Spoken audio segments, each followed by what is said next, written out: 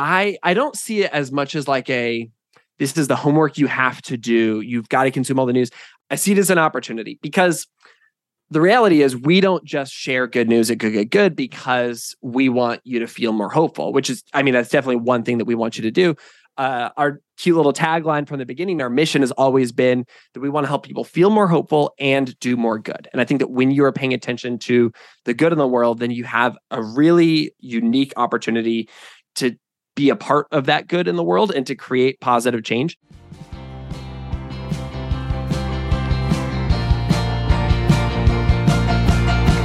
This is Sarah Stewart Holland. And this is Beth Silvers.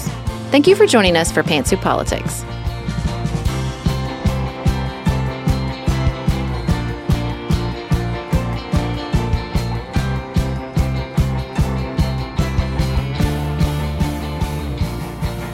Hello, and thank you so much for joining us for a brand new episode of Pantsuit Politics. It's a special episode because our dear friend Brandon Harvey, CEO and founder of Good is here. We're going to talk with Brandon about good news and how it does and does not show up in traditional media and what Brandon is doing differently.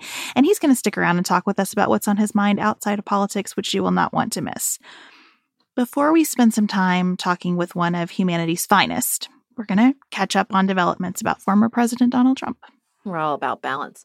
If you love this episode, we hope you will share it with the people in your life. We were so touched by your reactions to our last episode on social media. I felt very confirmed when a listener who's a social media manager shared the episode. I can tell you that. We also know that many of you were looking for links to our recommendations we offered at the end. If you hear us reference the show notes and wonder how to find those, the easiest way, no matter what podcast player you use, is just to go to our website, pantsuitpoliticsshow.com. Right there on the homepage, you'll see a link under the podcast to get show notes and transcripts. Click that link. It will take you to the latest episode. You can find all kinds of resources that Maggie and Elise work hard to pull together for you and a full transcript of every episode. Like, for example, today, we're going to put a link in our show notes that you can subscribe to the Good and get your first month free with the code PANTSUIT. They will send you the Good, the print edition, for your first month free. If you subscribe, click the link in the show notes and use the code PANTSUIT. Next up, the latest verse in the ballad of former President Donald J. Trump. Quality sleep is essential. That's why the Sleep Number Smart Bed is designed for your ever-evolving sleep needs. Need a bed that's firmer or softer on either side? Helps you sleep at a comfortable temperature? Sleep Number Smart Beds let you individualize your comfort so you sleep better together. J.D. Power ranks Sleep Number number 1 in customer satisfaction with mattresses purchased in-store. And now, save 50% on the Sleep Number Limited Edition Smart Bed for a limited time. For J.D. Power 2023 award information, visit jdpower.com/awards. Only at a Sleep Number store or sleepnumber.com. We are special breakfast people here at Pantsuit Politics, but not just when Beth and I are on the road. The truth is, I want something warm from the oven every Saturday morning and Sunday morning. It's just the truth. It makes it feel special, makes it feel exciting. I don't want to work at it. So the first time I ever saw Wild Grain, which is bake from frozen subscription box for sourdough breads, fresh pastas, and artisanal pastries, I was obsessed. You guys, I've been a member for over a year. It's amazing. It's so easy. Every item bakes from frozen in 25 minutes or less, no thawing required. You can fully customize your Wild Grain box. You can choose any combination of breads, pastas, pastries. You can even build a box of only breads, only pastas, or only pastries if you'd like. And for a limited time, you can get $30 off the first box, plus free croissants in every box when you go to wildgrain.com/pantsuit to start your subscription. Sometimes I make one single croissant just for me because I want to feel special, and they're so good. You heard me. Free croissants in every box. And $30 off your first box when you go to wildgrain.com/pantsuit. That's wildgrain.com/pantsuit. Or you can use promo code pantsuit at checkout. Do you want a bra that's sexy or a bra that's comfortable? Thanks to Third Love, you can have both. Third Love was started to take all the frustration, ick, and out of bra shopping. That's why they make solutions for every bra problem, aka problems. Their bras make it easy to bring back perkiness you haven't seen since high school, get smoothing you know where, and have straps that actually stay put. Designed at their headquarters in San Francisco and made from premium materials, they put every style through hours of wear testing on real women, including themselves, before it's given the stamp of boob approval. Comfort and support are guaranteed. Plus, whether you're a double A cup or an H cup, their virtual fitting room will help you find your perfect fit fast. And they've even invented half cups. No more feeling stuck between 2 cup sizes that don't fit right. It's time to get your problems solved. Visit thirdlove.com and get 15% off your order with code podcast15.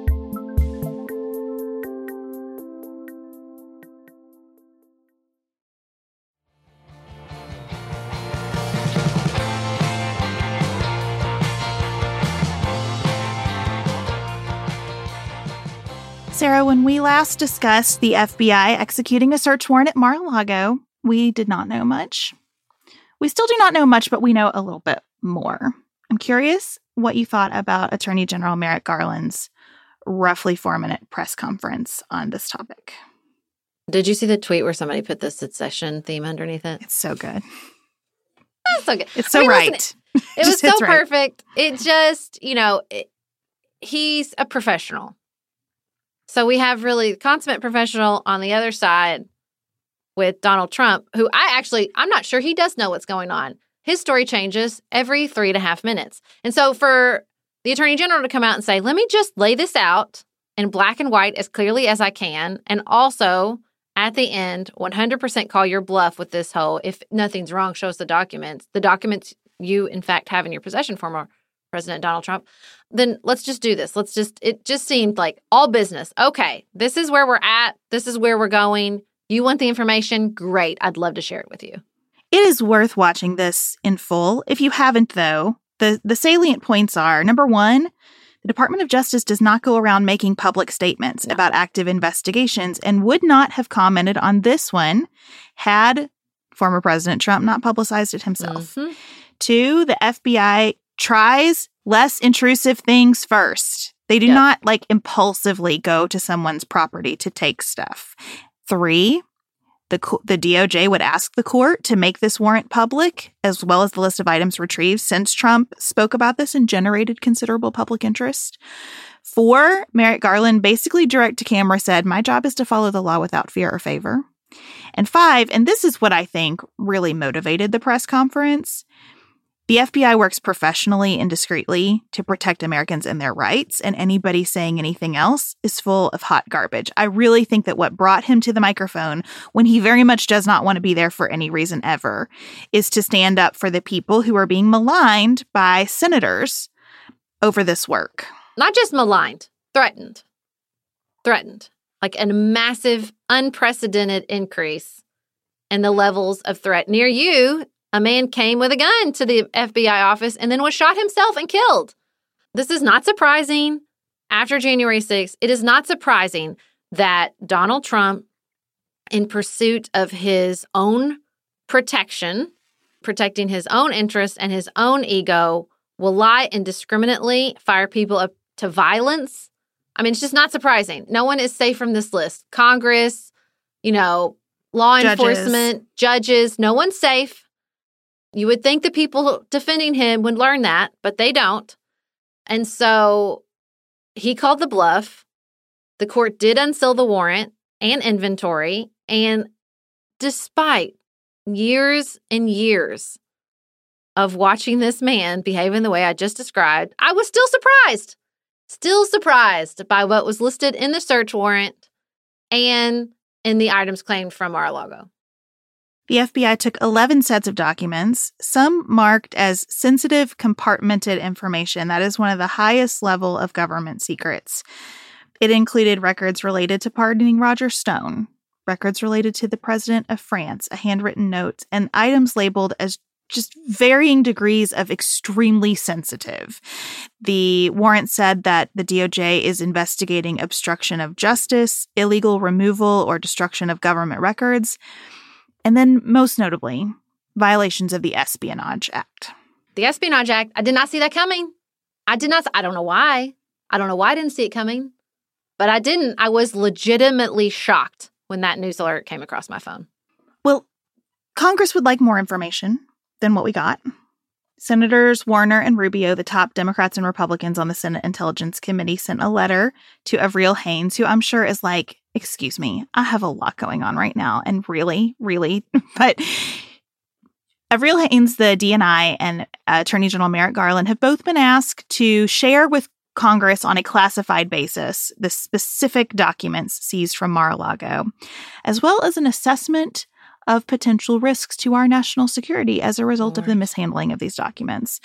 We have a similar request coming from Representatives Schiff and Maloney, the chairs of the House Intelligence and Oversight Committees. Republicans in Congress, given news of the Espionage Act's involvement and the very, very secure nature of some of these documents, are no longer in lockstep about the whole situation. There was a press conference that was scheduled, and then it was canceled. And some Republicans spent Sunday on the morning shows saying, we should really reserve some judgment here, which seems like the thing that would have been a good thing to say from the beginning. Everyone would like to see the affidavit supporting the warrant. And if you are not a person with experience with the legal system, congratulations to you. Often when you present the court with a request for something, you submit a sworn statement with it called an affidavit, where you go through and say, here is what I know and here's what I believe, and this is why I'm making this request. So the story behind the warrant would be contained in that affidavit. Now, I have a feeling, Sarah, that if we get that, it will be about 2/3 redacted, at least, given the nature of what's at issue here. Well, and the New York Times reported that Trump allies reached out to some of those allies in Congress and said, be careful how much you defend the president, because there could be more damaging information coming out. I mean, I imagine there are a lot of people who were defending Donald Trump that were shocked to see the Espionage Act listed on that search warrant. And look, there are not charges filed. We still don't know a lot. We cannot, jump all the way to the worst conclusions because of the listing of that legislation. It really, protects the release of information. It doesn't mean he was selling secrets. Again, doesn't mean he wasn't, but doesn't mean he was. Like, we still don't know so much. But to me, it's like, I don't expect a lot from certain members of Congress. I do expect them to act in their own self-interest. And that they didn't have a moment to think, maybe the FBI wouldn't escalate this unless this was really, really serious. That they're just so, and I guess in this fight mentality, Democrats are out to get us. They'll use whatever they can. I don't know. I don't know how they got to the space where they didn't even take a beat to wait for a little bit more information. I mean, I guess I can really, if I think hard about it, understand how they got there, but it still is shocking to me that you thought that the FBI would show up at Mar-a-Lago without a really good reason. It's that beat that I keep looking for in connection with this news, because I can hear the call of high alert. Scroll Twitter for updates. What's he say now? What'd they say about what he said? What does he say about what they said he said? And getting back into the whole thing. And so I have adopted as a mantra for myself, not today, Donald. I just don't want to be hijacked in terms of what occupies my consciousness by this guy again. I think all this is important. I will tune in for 4 minutes of Merrick Garland adulting anytime he wants to come to the podium. I will watch the January 6 hearings when they reconvene. I am interested and I care, and I think this is all incredibly important, and I just cannot ride the waves of it. I even thought about, should I work on some research about the Espionage Act and really explain that to people? And I just think the answer to that is no, because we don't know yet. We don't know if charges will be filed. He's still innocent until proven guilty. We don't know what charges would actually make it into an indictment. I just want to calm all the way down about this situation. Well, and you just see these rounds of he automatically with the search warrant violated this law, which means he can't run again. Oh, no, wait, that only applies. And then you see the New York Times and everybody else come out will this really disqualify him from public office? Well, it's not that simple. I mean, spoiler alert, none of this is going to be simple. We're not going to trigger some law or piece of legislation or whatever that's going to solve all our problems when it comes to Donald Trump. I do think that just the gears of the justice system are turning. I think the speed at which they are turning has absolutely accelerated. We are moving past the phase where he can just stop everything by bombarding whoever he's in a fight with civilly or criminally with legal filings and in just sort of gumming up. Those are still options available to him, but it feels to me like we've entered this new phase where people are finally going to get the information they need. They're finally going to the fact that he came for a deposition before Letitia James. Like, we're reaching a new stage, and I understand the desire to just keep that pace accelerating, but that's not really how the justice system. Just because we've accelerated a little doesn't mean we're going to go to warp speed. And I don't want to accelerate personally with it. I just want to take it all in. This is one situation, as much as I believe in conversation around politics, I don't think it's worth talking to family and friends about this at this stage. I don't think it's worth convincing anybody of the rightness or wrongness of this search. To me, right now, the best answer is I'm just taking it all in. Because we don't know where it goes. We have so little to go on. And all of that prognostication just makes us worse with each other. And we've got midterm elections coming up where we have real power as citizens. We have no real power over this as citizens. Yeah. These elections are happening where we have real power as citizens. And I think one of the lessons of the vote in Kansas on that constitutional amendment around abortion services is to focus where you have real power with people where there's an actual opening to find something that we can work with. And this is not it. Yeah. Yeah, I agree. And something that I think has been really nice in that regard is that, like, President Biden's on vacation. Mm-hmm. Vice President Harris is in Hawaii. Good Congress is now out of session. I think it's good. We're in a real take a beat moment. Let's take a beat.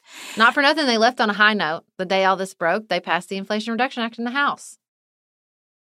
Positive news, good news on process as we transition to our next interview. Next up, we're talking with Brandon Harvey, a storyteller focused on the good in the world. He's the founder of Good, an independent media company, host of the podcast Sounds Good, and creator of The Good Newspaper, a printed newspaper full of good news. We're going to talk a lot about that. Brandon speaks to organizations all over the world about creativity, activism, and feeling more hopeful, and we are lucky enough to call him a good friend and mentor. Just finished A Court of Thorns and Roses and craving another fantasy world to devour? Dipsy's got you. Dive into spicy enemies to lovers' tales or embark on an epic romance between immortal fae and sworn foes. They've got fantasy romance stories perfect for your morning walk, late night, or long bath. Dipsy is an app full of short, spicy audio stories. They bring scenarios to life with immersive soundscapes and realistic characters.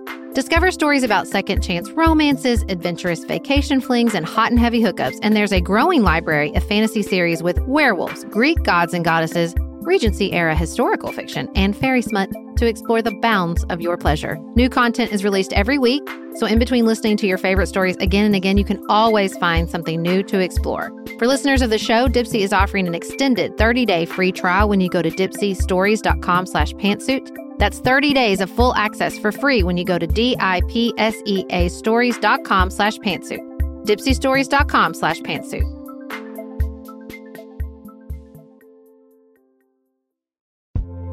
This show is sponsored by BetterHelp. Can I get something off my chest? Every day I feel a little pang of sadness because I think about Griffin going away to college. Y'all, he's a freshman in high school. This is not healthy or normal. This is why I have it on my list of things to talk to my therapist about. We all carry around these things, big and small. When we keep them bottled up, it can start to affect us. Therapy is a safe space to get these things off your chest and to figure out how to work through whatever's weighing you down. If you're thinking about starting therapy, give BetterHelp a try. It's entirely online, designed to be convenient, flexible, and suited to your schedule. Just fill out a brief questionnaire to get matched with a licensed therapist and switch therapists anytime for no additional charge. You gotta get it off your chest. And you can get it off your chest with BetterHelp. Visit betterhelp.com/pantsuit today to get 10% off your first month. That's BetterHelp, HELP.com/pantsuit. If you're looking for a very quick salon quality, but not salon priced manicure, Olive & June has you covered. We've talked about Olive & June's Mani system before. It has everything that you need for a professional manicure in one box. Salon grade tools, your choice of 6 polishes. Those polishes are going to last you for 7 days or more. The cost breaks down to about $2 a manicure. Olive & June also has press-ons if you want. What I love, though, is that Olive & June each season is coming out with new colors, and I just got a set of spring and summer colors in quick dry polish. And they say this dries in about a minute. It seemed dry to me in about 30 seconds. It was not kidding about being quick dry. I also love the light colors in this set. There is a huge range. My favorite one is called Kitten. It's like a pinkish gray. The quick dry polish gives you full coverage in 1 or 2 coats. It lasts for more than 5 days, and it is offered in more than 40 cruelty-free and vegan polishes. Olive & June just understands what's happening in our lives, that we need to move quickly, but we want to look great and feel great and have fun in the process. Visit oliveandjune.com/pantsuit for 20% off your first system. That's oliveandjune.com/PANTSUIT for 20% off your first Manny system.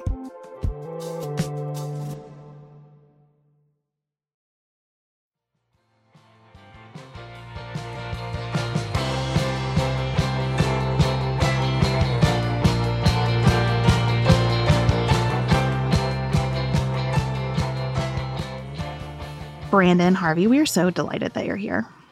This is such a treat. I am huge fans. I've loved y'all for a long time, and I feel honestly like a little nervous to be here, but in a wonderful way. I don't know why it's taken us so long to get you on the show. It was a real oversight. Took too long. Well, we want to talk to you about a lot of things. You are the good news guy on the internet. Yeah. And I want to start by asking you how you decide what constitutes good news. This is such a hard question because I don't think that any truly good news comes without nuance. Mm-hmm. And so the biggest thing that we run all of our filters through is we basically say, what are the problems that exist in the world? And who is working to create a solution to those problems? And we try to introduce that good news with the caveats of, the ways that this may not be good news for X, Y, and Z groups, or the ways that this is good news, but it doesn't quite go far enough, or the way that this is good news in the short term, but maybe there's an opportunity to do some sort of systemic change that is even better good news for the long run. And so ultimately, we would define good news as a solution to a problem, no matter how big or small.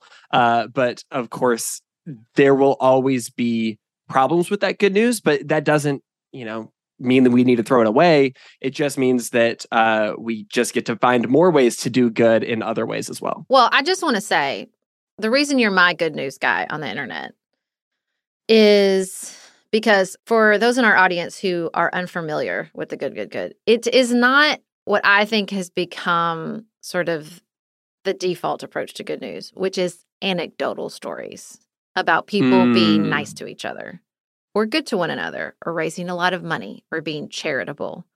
Like if you go to certain mass media outlets and their good news pages, who I will not name, that's what you get.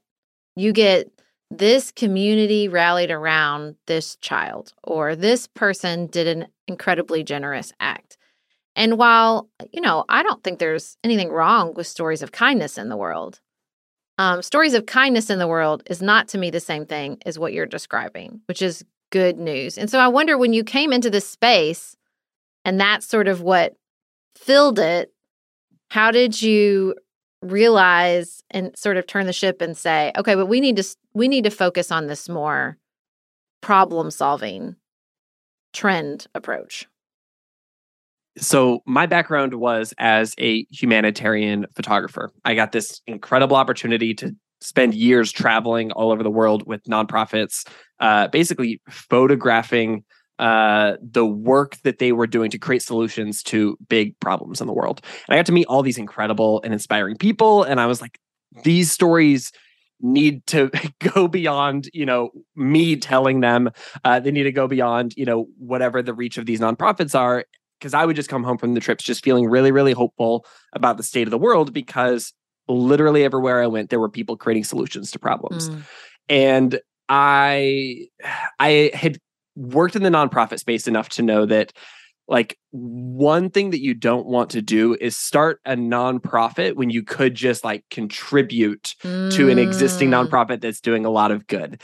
And so I saw, I was like, okay, I'm not going to start a company just because I think that my stories need to reach more people.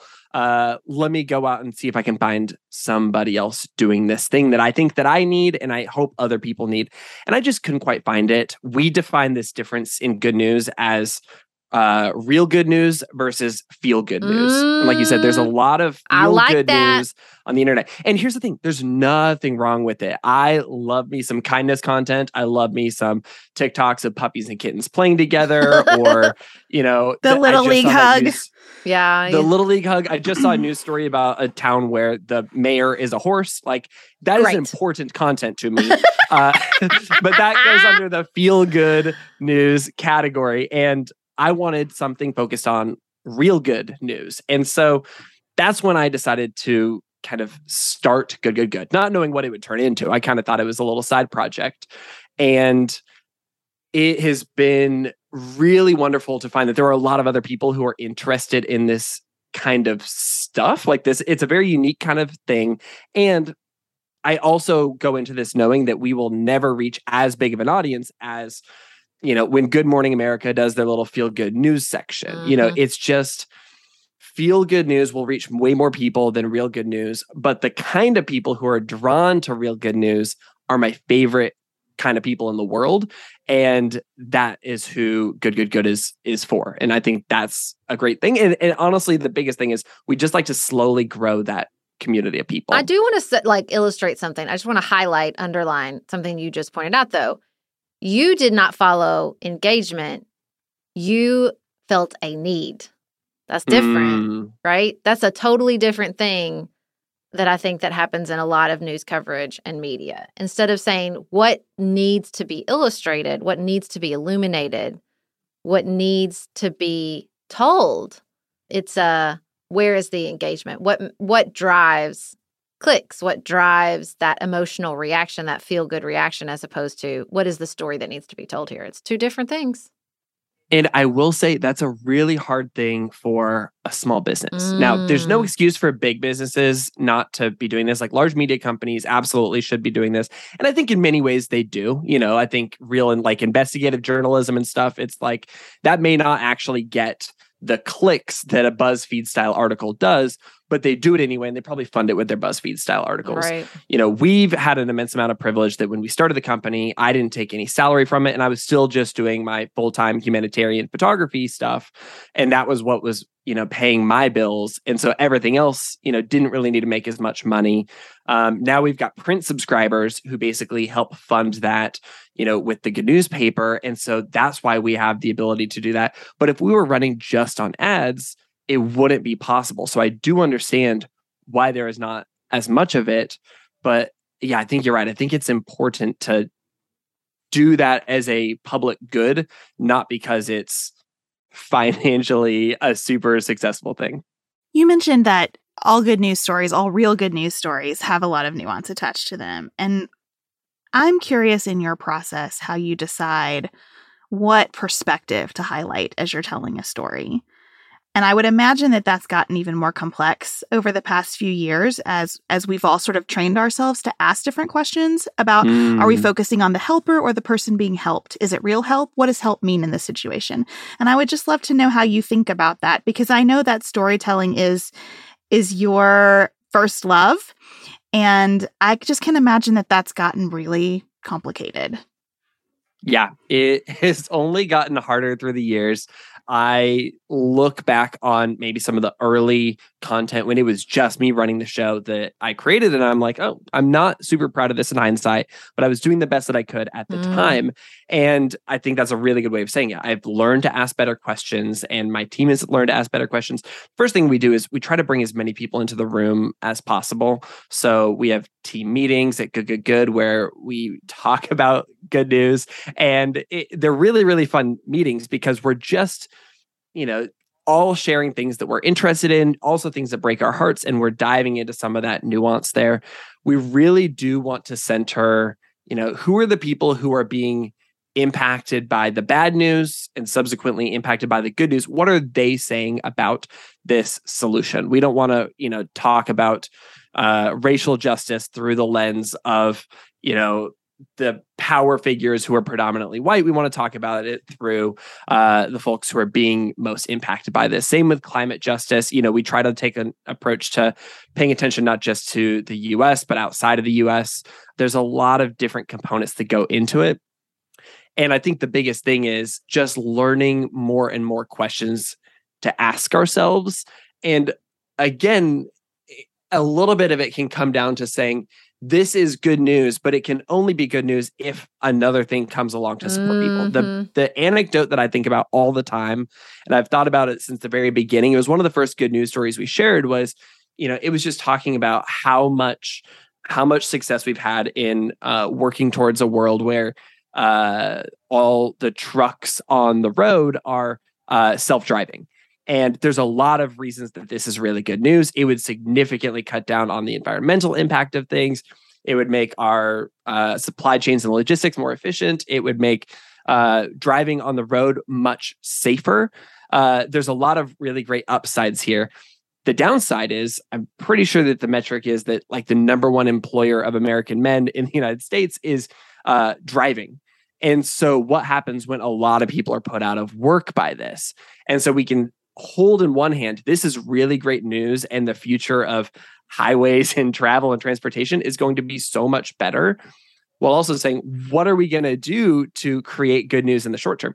So we might actually always pair that first good news story of the technology with, what's another good news story of somebody working to create awesome job opportunities for folks who will be displaced, folks, finding new ways to put these skills into practice. There's a lot of opportunities there. And so sometimes it's just a matter of not limiting which one good news story we share, but maybe finding 3 good news stories that all support each other.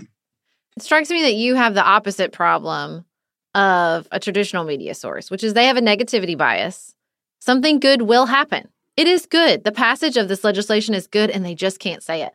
Like, they just can't bring themselves to say it. This temptation of neutrality, of impartiality, of nonpartisanship is so strong. It's so strong they can't stand it. And so they'll say something like, "Oh, but will it be enough?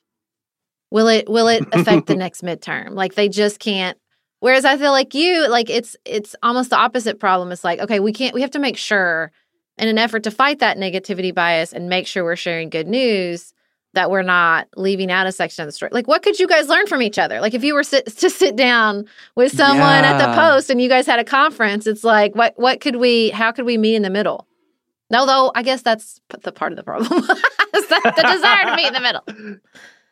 Yeah, it's so interesting and tricky. And I will say there is this beautiful movement it's called solutions journalism. And it's essentially, I'm a big fan of the Solutions Journalism Network, which is essentially the overarching organization supporting solutions journalists, helping them tell stories of solutions to problems. And they take a tiny bit of a different approach than us because their baseline is starting at the place of journalism versus our baseline is starting at the standpoint of good news. So they basically say, let's talk about solutions to problems. And that you're not writing the good news stories, you're sharing them. You're not like investigating them. You're not sending a journalist to the field. You're sharing them. Yes, for the most part. We're slowly scaling up the stuff that are our original, research, et cetera. But yeah, exactly. But solutions journalism is essentially the idea of like, what are the problems? Who's creating a solution to it? And then let's report on it, whether that solution works or not. And we're going to say,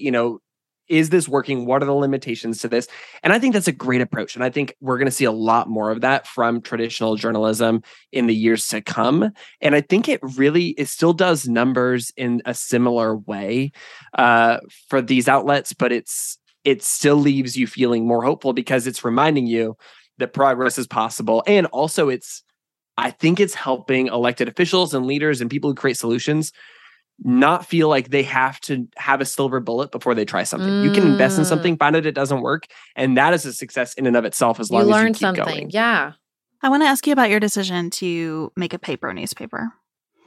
Like an actual thing that you hold in your hands that comes to you in the mail. I love receiving it. It's so beautifully designed. I know that I'm going to open it and find all of this great information of good stories. So I love receiving it. I would just love to know your thought process about creating it this way. This comes back to what Sarah was saying with this internal negativity bias. We all have an internal negativity bias where bad news sticks to our brains like Velcro and good news slides right off our brains like a slip and slide. And so early on, my question was, okay, if I don't have a lot of money, like a traditional newsroom, I don't have a huge audience to reach from the beginning, how do you make sure that people are drawn to this good news or consume this good news in a way that will actually like absorb into their brains and is an effective way of communicating good news? And it started as a joke, the idea of like, okay, what if we made a print newspaper? You know, it's like throwing ideas at a wall.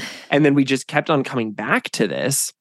It was me and some friends at a co-working space. And we were just kind of brainstorming this. And ultimately, we found that this is a really good tool because reading a print newspaper slows you down enough that you kind of have to meditate on the good news and you absorb it a little bit differently, being in a non-digital place. The fact that you have to pay for it, it's $8 a month. You know, it's affordable by most standards, but you are still like investing in it a little bit. It does that little thing to trick your brain into consuming that information a little bit differently, in the same way that I hold in so much esteem all of the Patreon stuff from Pantsuit Politics that I love.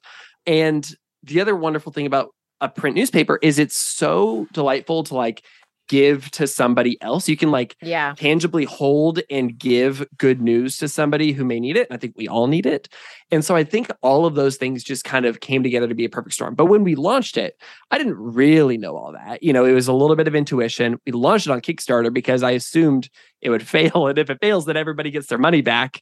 And it worked out. And then people stayed subscribed. And like I said earlier, there's this niche community of people who care enough about real good news that they're willing to spend time paying attention to it, investing in it, sharing it with other people.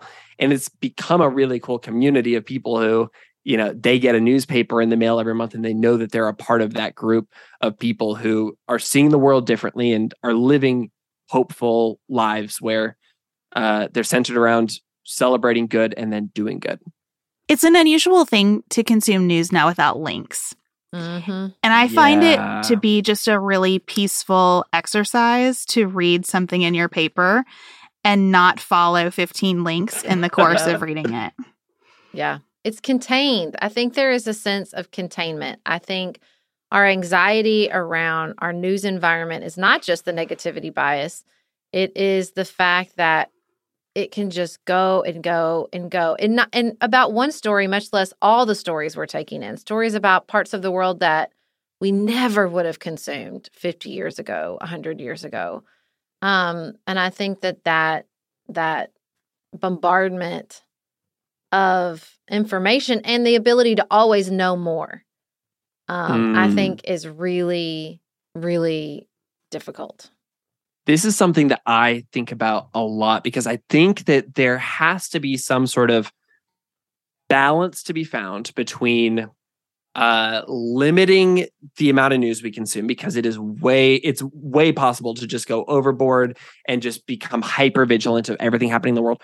But also, you know, I think my natural instinct sometimes is to say, I'm just going to pay attention to the news that affects me and my community. And the reality is, I live in Portland, Oregon. I'm a white cisgender dude. This is one of the whitest cities in America. I would be literally just paying attention to people who look like me, who share my level of privilege, if I only consume news around that kind of niche. And I don't see it as much as like this is the homework you have to do. You've got to consume all the news. I see it as an opportunity because the reality is we don't just share good news at Good because we want you to feel more hopeful, which is, I mean, that's definitely one thing that we want you to do. Our cute little tagline from the beginning, our mission has always been that we want to help people feel more hopeful and do more good. And I think that when you are paying attention to the good in the world, then you have a really like unique opportunity to be a part of that good in the world and to create positive change. And so for me, when I think about just paying attention to the news in my community versus, you know, looking around the world and seeing where there are problems that are in need of solutions, I have such an opportunity to be a part of that solution if I'm not being the one directly impacted by that problem. Right. Yeah. So when Kentucky has devastation, the people who are being most affected, they are dealing with their own, okay, my basement is flooded. Okay, my neighbors need, food and shelter today. They're dealing with the immediate things. What can I do from across the country to help make a difference for the people of Kentucky? And the same goes for conversations around race, conversations around war and conflict in Ukraine, conversations around all these other things. I have a unique opportunity from the place that I live to pay a little bit more attention to those things so that I can, celebrate the good that's happening there, because there always is, and we can help amplify that. But I think most importantly, use that privilege to make a difference and to help the communities who are being affected. And I think that will, go the other way too. At some point, Portland's going to get this huge mega earthquake that we've been expecting for 100 years. And, I think that people will do the same from far away there as well. Well, as we wrap up this section of our conversation, Brandon, you mentioned our negativity bias in our own brains and how much negative information sticks. If you could plant one piece of good news with all of our audience, this is a good thing that I want you to hold on to alongside all of those bits of negativity that will stick today, what might it be? I might just zoom out on this because I think that this is something that it helps me feel more hopeful about every single day. And it helps me look for that good because it exists. We all know that quote from Mr. Rogers where he said, when I was a boy and I would see scary things in the news, my mother would say to me, look for the helpers. You will always find people who are helping. And at Good, Good, we have never not found a helper for a story. There has always been one, and it has not been hard to find. It's not like we had to spend weeks doing research to find a helper. They have always been there. And next week I'm going on vacation, and I'm just going to read, the local newspaper. I'm not going to get online. I'm really excited about that. And every time that I've done this in the years past, even in this local small newspaper in Northern Idaho, I have always found helpers. And so my encouragement for anybody listening would just be, when you hear a bad news story that breaks your heart, simply look for the helpers. They are not hard to find. It is just hard to remind your brain to look for them. Yeah. But if you say, oh, I'm going to look for them, you will find them. And that's my encouragement to you. I love that. Well, you know that we believe that news and politics is very important here, and also not the sum total of life. So we want you to stick around, if you will, for our last segment and tell us what's on your mind outside politics. Sarah and I have talked many times about our desire to age as gracefully as possible, and skincare is a huge piece of that. I spend a lot of time and money thinking about my skin, and I have added Ritual to my routine, which just gives me a lot of comfort. Ritual is here for us. They have created a wrinkle support skin supplement and conducted clinical studies, so we know it's working. They're taking the guesswork out of skincare. Ritual Hyacera is one of several Ritual products that I love. I take the daily multivitamin, I take a probiotic, and Hyacera is that once daily skincare supplement that is clinically proven to reduce wrinkles and fine lines and increase skin smoothness in 90 days. I recently met a friend for the first time in person as opposed to online, and we were discussing the fact that I am 43, and she said, I cannot believe how young you look. And I thought, thank you, Ritual, for that. Start Hyacera to help minimize wrinkles without compromising on clean science. Hyacera from Ritual is a clinically proven skin supplement you can actually trust. Get 25% off your first month for a limited time at ritual.com/pantsuit. Start Ritual or add Hyacera to your subscription today. That's ritual.com/pantsuit for 25% off.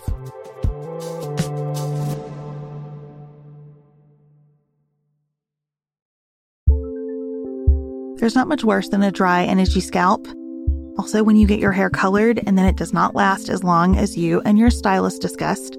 It could be that unfiltered, mineral-filled water is the culprit. Hard water is a leading cause of damaged hair and dry, irritated skin, and about 85% of the United States uses hard water, filled with dissolved minerals and added chlorine. That's where Canopy's new filtered shower head comes in. Canopy, known for their beauty hacks and reimagined humidifier, has revolutionized the filtered shower head. Dermatologists recommended this unique 3-stage filtration system greatly reduces contaminants and odors in your shower water, leaving you with healthy hair and glowing skin. Best of all, the Canopy filtered shower head is hassle-free. Installation is a breeze, and its unique quick-release filter replacement feature allows for seamless filter replacement unlike any others on the market.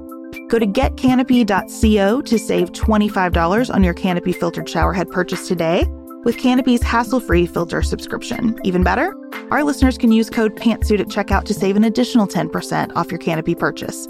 Hurry, your hair and skin will thank you.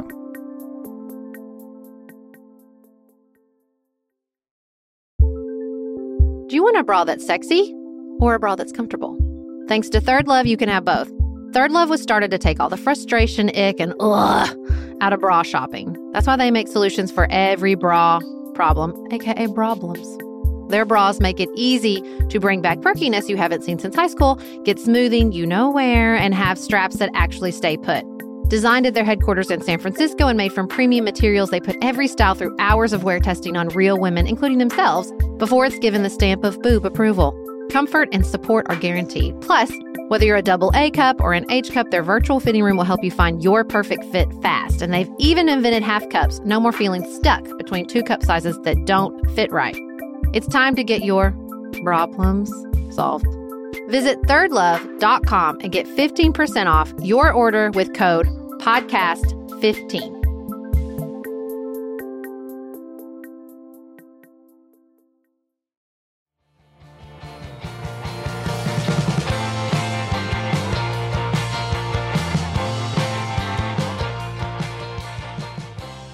Brandon, I'm really excited to hear what's on your mind outside of politics.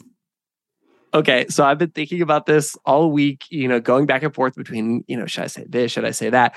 And I absolutely know what I am thinking about outside of politics.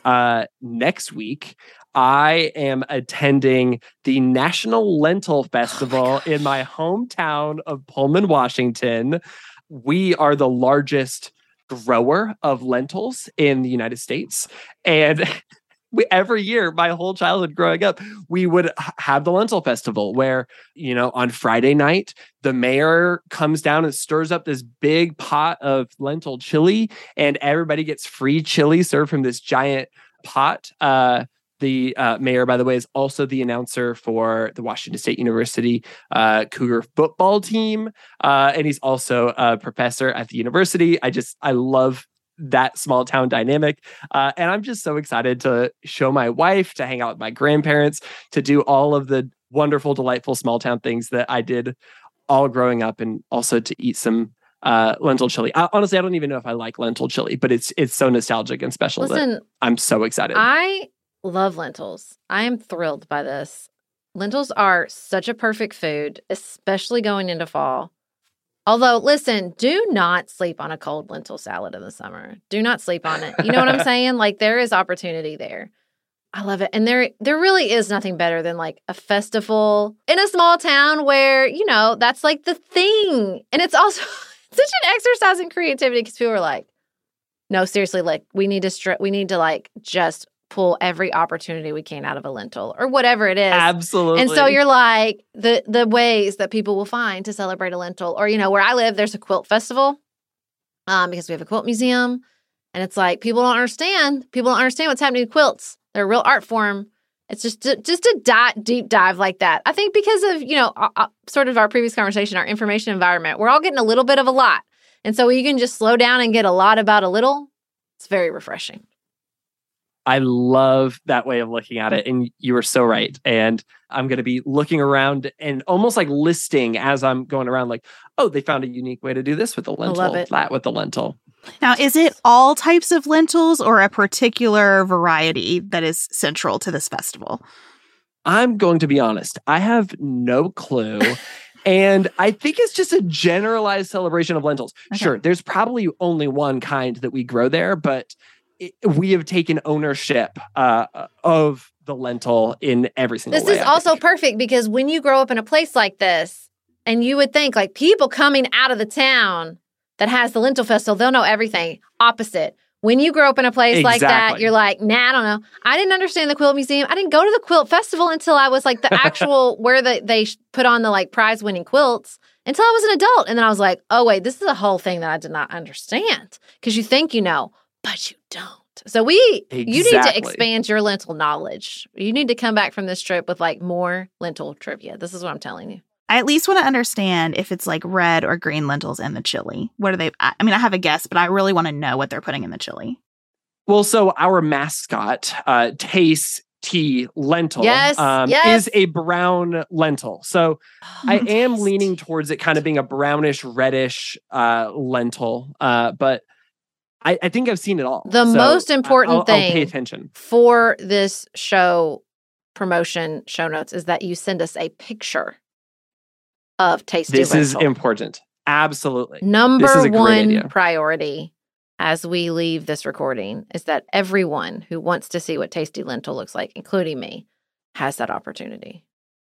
I think that's the most important thing. But listen, what have we not solved today? We have solved lentil appreciation. We have solved our news environment.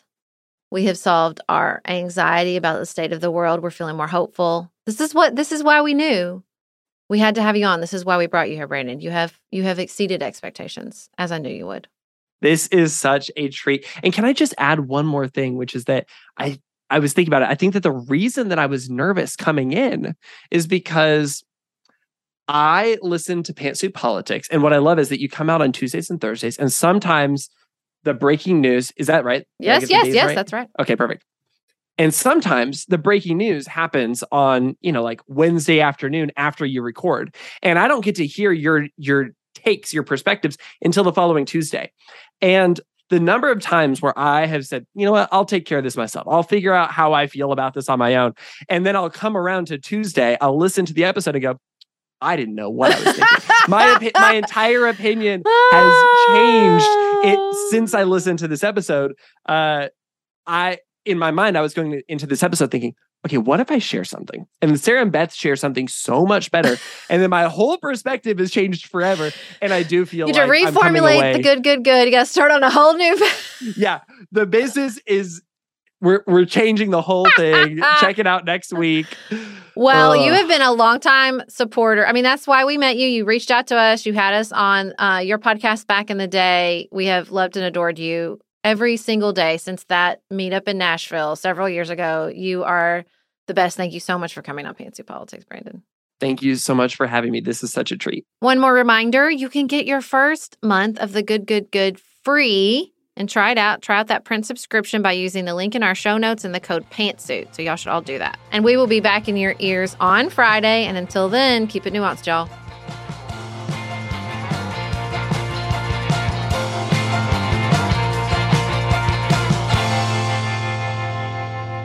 Pantsuit Politics is produced by Studio D Podcast Production. Elise Knapp is our managing director. Maggie Penton is our community engagement manager. Dante Lima is the composer and performer of our theme music. Our show is listener supported. Special thanks to our executive producers: Martha Brunitsky, Linda Daniel, Allie Edwards, Janice Elliott, Sarah Greenup, Julie Haller, Helen Handley, Tiffany Hassler, Emily Holiday, Katie Johnson, Katina Zuganellis-Kasling, Barry Kaufman, Molly Kors, The Creeps, Lori Ladow, Lily McClure, Emily Neasley, The Hutchins, Tawny Peterson, Tracy Putoff, Sarah Ralph, Jeremy Sequoia, Katie Steigers, Karen True, Annika Uvaline, Nick and Elisa Valelli, Catherine Vollmer, Amy Whited, Jeff Davis, Melinda Johnston, Ashley Thompson, Michelle Wood, Joshua Allen, Morgan McHugh, Nicole Berkless, Paula Bremer, and Tim Miller. All right, pause. Somebody just rang my doorbell. Okay.